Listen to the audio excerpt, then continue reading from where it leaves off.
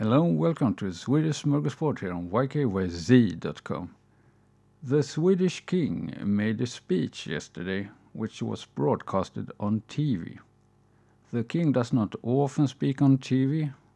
One of the latest speeches was during the tsunami catastrophe in 2004. During this corona crisis, he has so far spoken 2 times.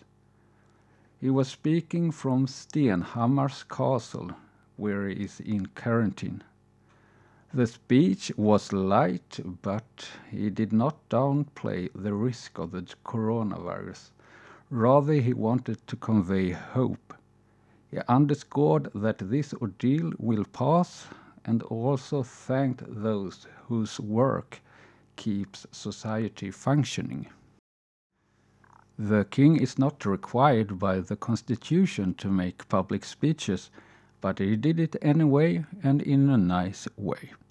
That was all for this episode. I hope to see you around. Bye till then.